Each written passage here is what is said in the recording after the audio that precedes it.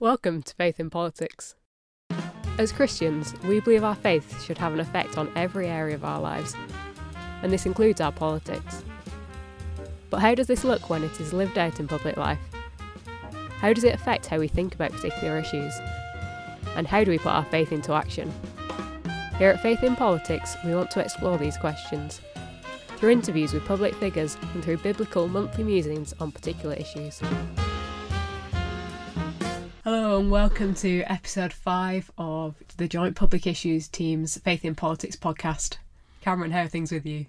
I'm very well, thank you. It's been a busy few weeks in Parliament.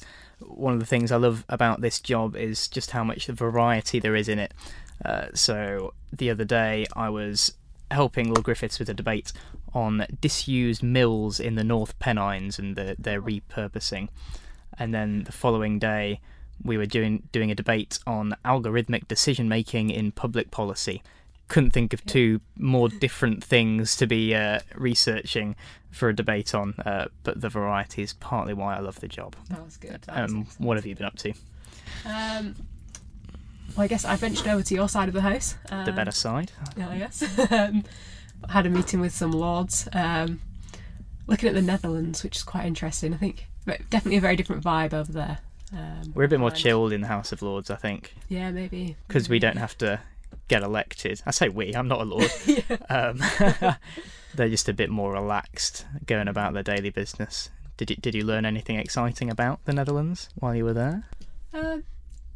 Not sure about what I learned, but I think it was great to see there's someone from the Dutch embassy there, and seeing the relationship between the two countries was, nice to see that happens at that level.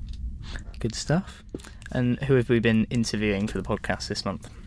So this month we have an interview with the Bishop of London, who is the third highest member of the Church of England Church. And so she's been in that position 2 years, I think. 2 years, yes. Sarah Milani, she used to be the Chief Nursing Officer and then entered the Church of England, has become a bishop, sitting in the House of Lords. So a very varied career with lots of valuable insights into how these things all fit together. Absolutely. And if you listen to January's podcast with Sir Desmond Swain, you'll remember that I got a bit lost on the way to that interview, and we're continuing that series of getting lost. We're making a habit of it. When we tried to find Bishop Sarah for this interview, we'd decided where we were going to hold it, but Rosella and I didn't know how to get there. You had an excuse because you work in the House of Commons the majority of the time. You shouldn't know your way around the House of Lords. Me, on the other hand, there was no excuse. I'm used to the green carpets and suddenly everything was all red, so very different place. Absolutely, but we got there in the end, didn't we, with a bit of help?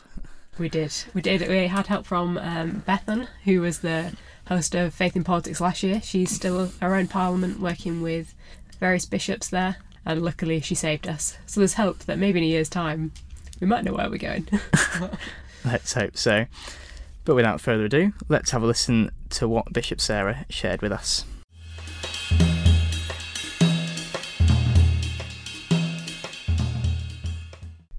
Bishop Sarah, thank you so much for agreeing to come on the podcast. I imagine when you first felt called to the ministry that being here in the House of Lords probably wasn't high on your list of expectations. Is this a place that you wouldn't necessarily choose to be in, or do you feel fairly comfortable in the political arena? Yeah, I often say to people that, in a sense for me, my call is to follow Jesus Christ. That's always the first thing. So you never quite know where he's going to lead you. So I'm not sure I expected to be a bishop, let alone in the House of Lords. And I'm very conscious it's a great privilege to be here. And actually, having been the government's chief nursing officer, so having been a civil servant, I wasn't unfamiliar with the mechanism of government. But there is no doubt that for me, finding that way to how I add best value to the role, has been a challenge. But actually, it is a great privilege, and I'm now beginning to find my way as well as my feet. Talk of the abolition or certainly the reform of the House of Lords is never far from the political agenda. Indeed, it's already cropped up in the Labour leadership election. And the automatic place of bishops in the House of Lords is usually something that comes up in those discussions. How do you feel about the current model? And is there anything that you would change about it if you had the opportunity? Well, I'm very aware that it is a privilege, which is why I've sought to understand how to use the role appropriately and well. And also the fact as well is, what does it mean to be a Lord's spiritual rather than a Lord's temporal? So therefore, we don't represent a constituents, but we do in a sense represent our Christian faith. So therefore, when we speak into it, what are we saying about God as much as about what are we saying about the politics of the day? So there is that road to navigate. I think, as you say, a lot of people discuss about the reform of the House of Lords and whether that will happen or not. We have yet to see around it. But I do think there is great value in having a group of people who, in a sense, don't have a constituent body. We don't represent a group. We are not political. Now, that doesn't mean to say we shouldn't speak into the political agenda, because, in fact, a lot of our motivation for our faith would be a motivation to do that, but we're not political. And so I think whatever happens in the future, it is important to have that voice within it. I also think there's a belief that, that there isn't a voice for other religions. Well, often, a lot of the people in the Lords are spiritual and have faith or no faith. There is a huge voice of individuals which do sometimes choose to reflect their faith in what they answer. So there's a huge variety in the Lords. And I slightly feel that, there may well be the reform of the Lords. Well, I think if there is, it has to be done well. And there then is a point at which, that as the Lord's spiritual, we would carefully consider that along with everybody else. In terms of what I would reform, I would stop us wearing robes. That's what I would reform. So on a slightly different topic, you mentioned that you were the Chief Nursing Officer and have had many years of experience in the NHS. How has that shaped your vocation within the church and now in the political sphere? Yeah, I think, as I often say, I've had one vocation to follow the Lord Jesus Christ, and that has meant at times that I was a nurse and then a priest and a bishop, and have had continued involvement with the health service right up to today. And of course, the priest and the bishop has been shaped by that experience. And people often say it must be so different. Well, it isn't, because it's been all about people, and I have a passion for people, and so nursing in a sense has formed the priest I am, both in terms of how I engage with people and how I have in a sense, it is life in all its fullness, and therefore there is this interconnection between health and spirituality. So that is very much there. I often tell the story of how it shaped me, that, standing at the back of Salisbury Cathedral when I was a canon treasurer, people would come up and ask great theological questions of my colleagues. And then as they got to me, they would ask me about their varicose ulcers. And whilst I know very little about varicose ulcers, people do perceive me differently, which actually I think is a gift sometimes. And I do believe God uses all our experiences, so it is a gift. And I feel very fortunate having been the government's Chief Nursing Officer, because that has, in a sense, shaped the way I operate my ministry as a bishop, because that was very formational and not dissimilar. But I also did a lot of my tough theology in secular employment. And, often we think as bishops or priests that we have the monopoly on theology, but actually the real hard theology is done by those people in secular employment, because they have to work out what it is to be a Christian, 7 days a week, whether it's in Sainsbury's or in a hospital or as a judge. And that's often the hard theology. And sometimes we forget that they've done the work that we think we should be doing, but they've done it. That's great. And obviously the NHS was a big topic in the last election, with many describing the NHS as at a crisis point. Is that something you've experienced? And if so, what do you believe is the root of this issue? Well, I'm a great supporter of the NHS. Yeah. I think it's a wonderful reflection of both us as a nation, because it's around compassion and humanity. It's care free at the point of need, which I just think is a real... in a sense, if you talk about British values, I think that's a British value in a sense. But also it's a reflection of individuals. So individuals have chosen to take this career in the NHS, ranging from people who are porters to consultants to nurses and midwives. And they are vocational steps. So I also think it's a wonderful reflection of individuals. And I'm very proud of my nursing background. And I do think we should celebrate the National Health Service. But it will always be under strain. There is increased increasing medical advancements, which will always cost us. We've got an ageing population, so there will always be an increasing demand on our health service, and we have got raising expectations. We have a high expectation. So there will always be a tension between what people's expectations are and what we should be providing, and what as a country are we willing to offer. However, I do believe that at this moment in time, the NHS is again under pressure. It has been in the past and it is again now. And at the end of last year, all 118 of our A&E departments failed their targets, the first time in the 10 years that they have been there. And there is some debate about doing away with those targets. I think that would be appalling, because it begins to shift the goalposts of some measurement that is good for patients and good for care. So I do think we as a society have to invest in what we believe in, and that's not just in terms of money, but also the value we give people and the credit we give them. I did welcome this administration's the money they're going to put into the NHS, but actually it's about standing still. And I think we, as a parliament, we as a country have big questions to answer around what are we willing to invest in caring for some of the most vulnerable of our society, and that will continue to challenge us over the next, not even decade, century. It will be a challenge there. Yeah. Mental health is something that's been increasingly recognised as an important issue, but also one that is arguably being inadequately responded to. Are there ways that both the church and the government can better respond to the current situation? Well, I'm encouraged by the way more people talk about their mental well-being. There has been a time when there has been a stigma about talking about how your mental well-being is, and I think the fact that we talk about it hopefully will reduce some of that stigma. There's not so much stigma associated with some of our other chronic physical illnesses, and there shouldn't be with our mental well-being.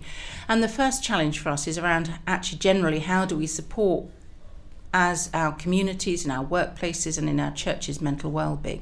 And I believe that's one of the places where the church can speak into, but also provide support for. Our churches are full of people every Sunday, and therefore encouraging them to keep their mental well-being in a good place is important.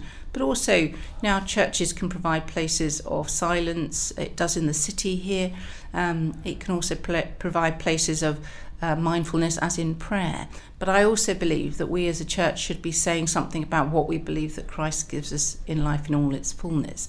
And there's a lot of evidence that suggests people of faith have better mental well-being. So we've got something to offer in that way as well. And increasingly, churches continue to be at the centre of their community.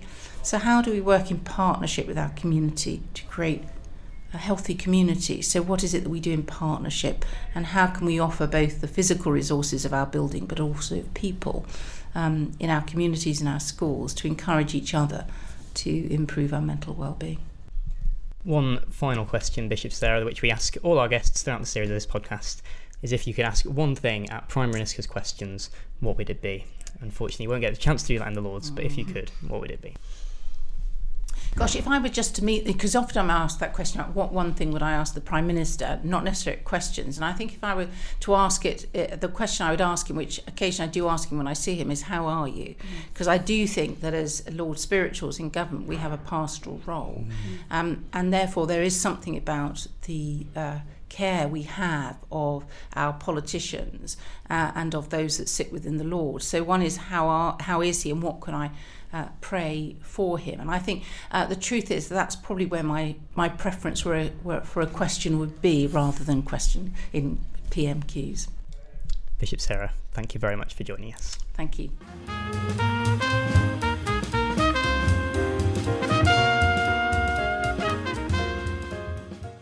That was a great final question from Bishop Sarah, giving us some insight into what she would ask the Prime Minister, and apparently does ask the Prime Minister. Great to see that actually the Bishop's being there as a pastoral support and showing the importance of that within the political world. Yeah, so let's jump into our musing. We're going to be somewhat less theological than previous months. We're going to talk about the role of bishops in the House of Lords, whether they should be there, and maybe how that links to wider issues of church and state. So it will take as a given that theologically people of faith, indeed high-profile people of faith, should be participating in legislative politics. So we'll explore the practical question of how this should be done rather than the theological question of whether people of faith should be there.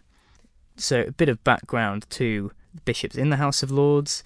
There's 26 of them. One of them reads prayers at the start of every day, at the start of business. They're known as the Lords Spiritual, as opposed to the Lords Temporal, which is what the rest of the Lords in the House are known as. The average attendance of peers in the House of Lords is around 58%. The average attendance of individual bishops is around 18%, but that's maybe slightly misleading because there's always a clerical attendance on every sitting day. They sit in the same place in the House of Lords all the time. They're on the government benches, or the government side of the House anyway. And as we heard from Bishop Sarah, they have to wear these specific robes to go into the chamber, or they're not allowed in. I believe there was a case a couple of years ago where one of the bishops, I can't remember which one, tried to come in with a suit and he was turned away because he wasn't allowed in without his fancy robes. So let's start thinking about this then. What do you think are some of the positives of there being bishops in the House of Lords, Razar? Yeah, so I guess as a Christian, it's nice to know that there are people in those positions who share our faith. For me, I would say being a Christian is the most important part of my identity, more so than where I live or having moved through various constituencies in the last few years alone. It's good to know that there's someone there who reflects that most central part of my identity. But I guess in recognising that, you then realise that, well, that's obviously therefore not the case for many other people. There aren't any other faith groups as explicitly represented as the bishops. Yeah, in terms of other positives from being in the House of Lords myself and working with a peer, I recognise some of the great work that individual bishops are doing as well as them as a collective. So recently the Bishop of St Albans has just introduced a private members bill which aims to record gambling related deaths which currently aren't recorded. And yeah, there's just lots of positive contributions from the bishops in the House. One of the other things I was thinking about is the fact that almost uniquely in the House of Lords, bishops in a way have a constituency. Yeah. Although they're not there to represent their diocese by virtue of being working bishops, they are constantly going back and forth between London and their respective dioceses, and they have that ear to the ground with ordinary people who are in the churches in their diocese. And I think that is a really positive influence when many lords who are vast majority over 70, majority white, majority fairly well off, probably not particularly attuned to ordinary British people, whereas I'd suggest the bishops probably are. In addition to that, there's the pastoral role that Bishop Sarah alluded to. If we lost the bishops, then there's always going to be other chaplains around, but it seems that other parliamentarians really do value the role that they play in that sense. What are maybe some of the negatives that we could discuss as well? Yes, I guess one of the big issues that people have is this idea that why should one faith group be so heavily represented when that no longer represents the faith belief makeup of our country, which I think is a fairly strong argument, really, even though that might not be my personal position. But yeah, I think the number of bishops in the House of Lords doesn't represent the denominational affiliation of the majority of the country. Yeah. In terms of, obviously, there's an awful lot of people in Church of England churches across the country, but what's different to maybe 200 years ago is the balance of church attendance among other denominations. It makes sense for the established church to have that many people in the House of Lords when the established church is by far and away the biggest church, but that is no longer the case. So there's an argument in that as well, isn't there? Yeah, and other faith groups that, of course, growing in the UK, but not necessarily reflected in our politics. Another thing I've been reflecting on is whether being part of the established church and sitting on the government side of the House specifically is in any way restrictive to the bishops in the House of Lords. And I thought my instinct would be that it would be that they can't be party political, and that might be somewhat constrictive for them. But looking into it, I actually noticed that in many years the bishops as a whole have voted against the government more times than they voted for the government, so they're obviously not afraid to be subversive at times. And you look at some of the speeches that the bishops have made, they make really good contributions, and they're quite happy being quite strong in what they say. So although they can't be party political in practice, that doesn't seem to prevent them being strong in that way. Although I work for a Methodist minister who is also in the Lords, and he takes the Labour whip, so he's obviously even less restricted.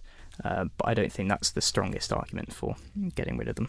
Yeah, and I guess on the opposite side of that, I was reading something that was saying that the issue with bishops being in the House of Lords isn't the impact that bishops have on politics. It was more of a fear of what the politics can do to the church, and saying that actually by putting them in this elevated position of power,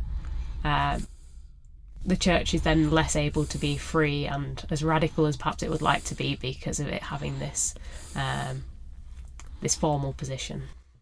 Yeah, and I suppose regardless of the reality of what the bishops actually get up to in the chamber, vast majority of the population aren't watching the debates in the Lords every day.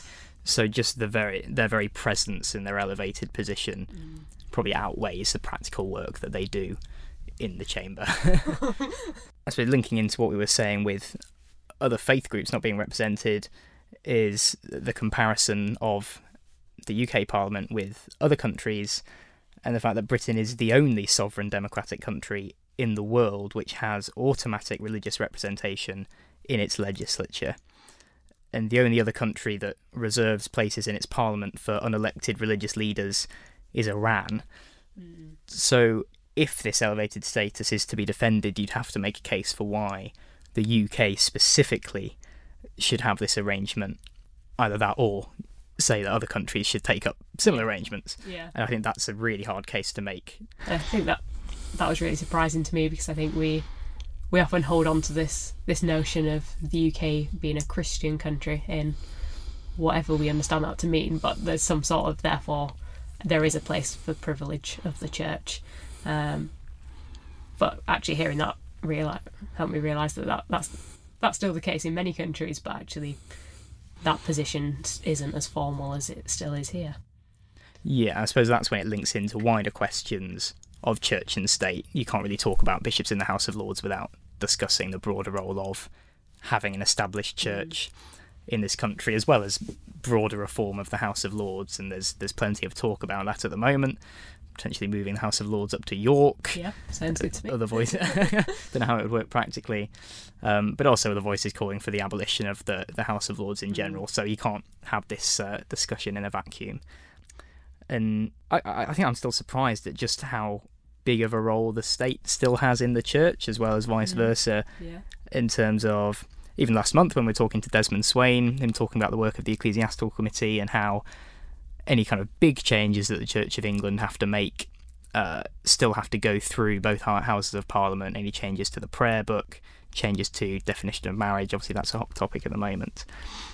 Another thing that surprised me was how the bishops that go in the House of Lords are even appointed, that the Prime Minister still has a role to play in that. Right. And until very recently, the Church of England Synod had to offer up 2 potential bishops to go in the House of Lords, and the Prime Minister got to choose from those 2.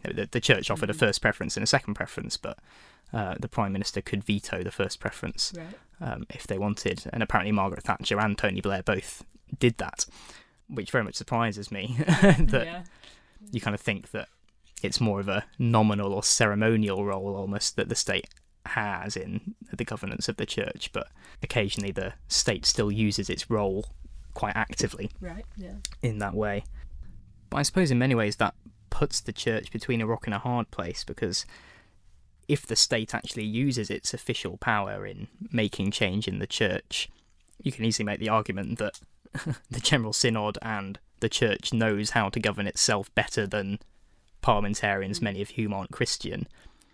But as soon as you make the argument that the state shouldn't interfere in the church, then what's the point in having the established church anyway? If it is just going to be a ceremonial role, then what's the point in keeping it?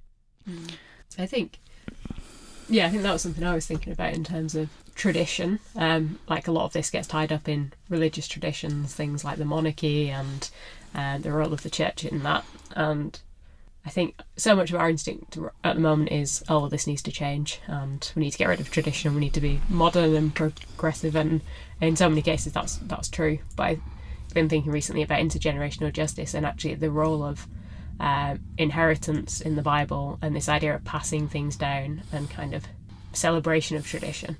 And I think not necessarily this isn't offering insight, but more just offering a question that I think, what is the role of tradition in terms of our churches, and how do we celebrate what's gone before us as we progress and as we move forward?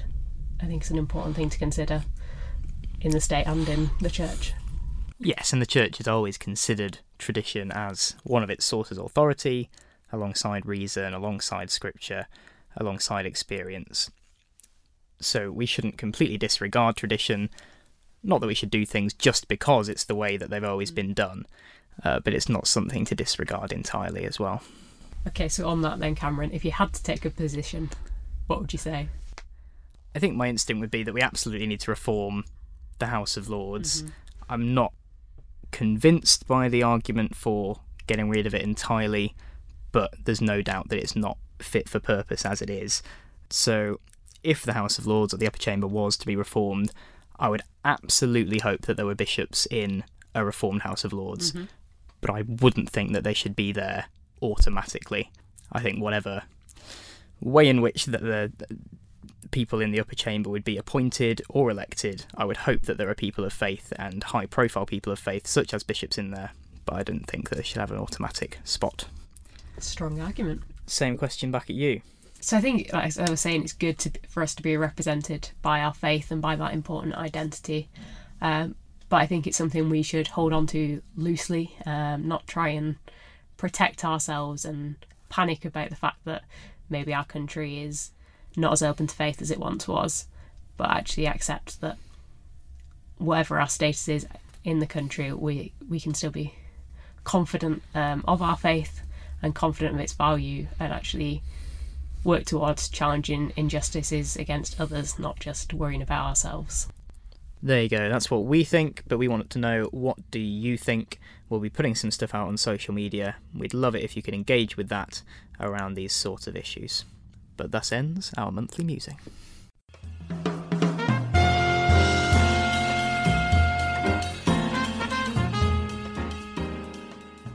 So this month's action, we are encouraging you to get involved with a campaign we're running at the Joint Public Issues team, which is called Living Lent. What is Living Lent? So Living Lent is a way to help Christians, to help churches think through how they can engage better with their environment and care for creation and consider that from a faith perspective. That sounds incredibly exciting. How do I get involved? So I think you can head to the Living Lent website where you can sign up for daily reflections that will help you think through these things. There's a Facebook community to help you with some ideas on how you can get involved with the environmental actions that we're offering. The challenges are quite hard, so the Facebook community is a great way of getting hints and tips from other people to help you persevere through the 6 challenges that are on offer. And what are the 6 challenges? Oh, I was hoping I could ask you that. It's a lot to remember. Yes. So the first one is going plastic free, single-use plastic free. We have living locally, so only buying things from your local area. There is taking up alternative modes of transport. That's good. One. This is the one I was going to do, but then I realised that 3 days into Lent, I'm flying somewhere. Okay. So I failed on that one very early on. But that's okay. Other people won't be flying. Start cycling, start walking. It's going to be great. We've got giving up meat. That's another one. Which, easy enough for me to do. Already a vegetarian. You're already a vegetarian. And then we have reducing energy usage. Yes, by 10%. Doesn't sound like much, but I reckon it'd be quite hard to even reduce it by 10%. Was that 6? No, we have one more, which is not buying anything new. Not buying anything new. Yeah, so... Are you a big shopper? Not especially. So I think I could probably manage that one. I might manage that without even trying. Yeah. Maybe that reflects badly on me because I never buy any new clothes or anything. Maybe that's just being interns where Yeah, it's just the intern life. Cool. So which challenge are you hoping to take up, Razar? Okay, so I feel like I'm going to have to try the plastic-free one, which sounds slightly terrifying. I think that's the hardest one. I went shopping last week and I realised how tough it would be, but I'm going to give it a good go. And my arm is being twisted to also do plastic-free. Yeah. So Rosella and we have another intern in the Joint Public Issues team who are both going plastic-free and trying to make me do so. And I'm very worried. But will it be okay? I think it'll be okay. It's going to be okay. That's the whole point of Living Lent, is that you do it in community. So we'll be passing each other tips, maybe passing each other food when we've run out of plastic-free food.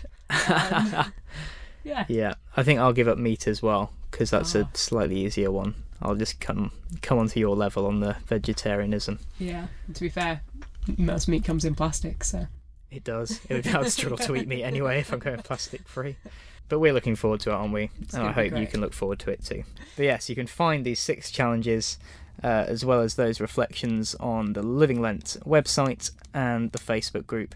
We'll post links on our social media. Do get involved. It's an incredibly exciting opportunity for Christians. Final couple of cheeky plugs from us. On the 7th of March, it's the JPIT conference in Derby. The theme is Renewal and Rebellion. It's all about the environment and the economy, how they interact, how we can be better advocates for climate justice. We've got some really amazing speakers. If you haven't got a ticket yet, they're selling out fast. So go and get yours, 7th of March. And if you are coming, make sure you come say hi to us. We'd love to get to know you more. If you're not coming to the conference or you want to chat to us before then, do use our social media to get in touch. We have a Twitter account, which is FIP_podcast, and Instagram, which is Faith in Politics Podcast.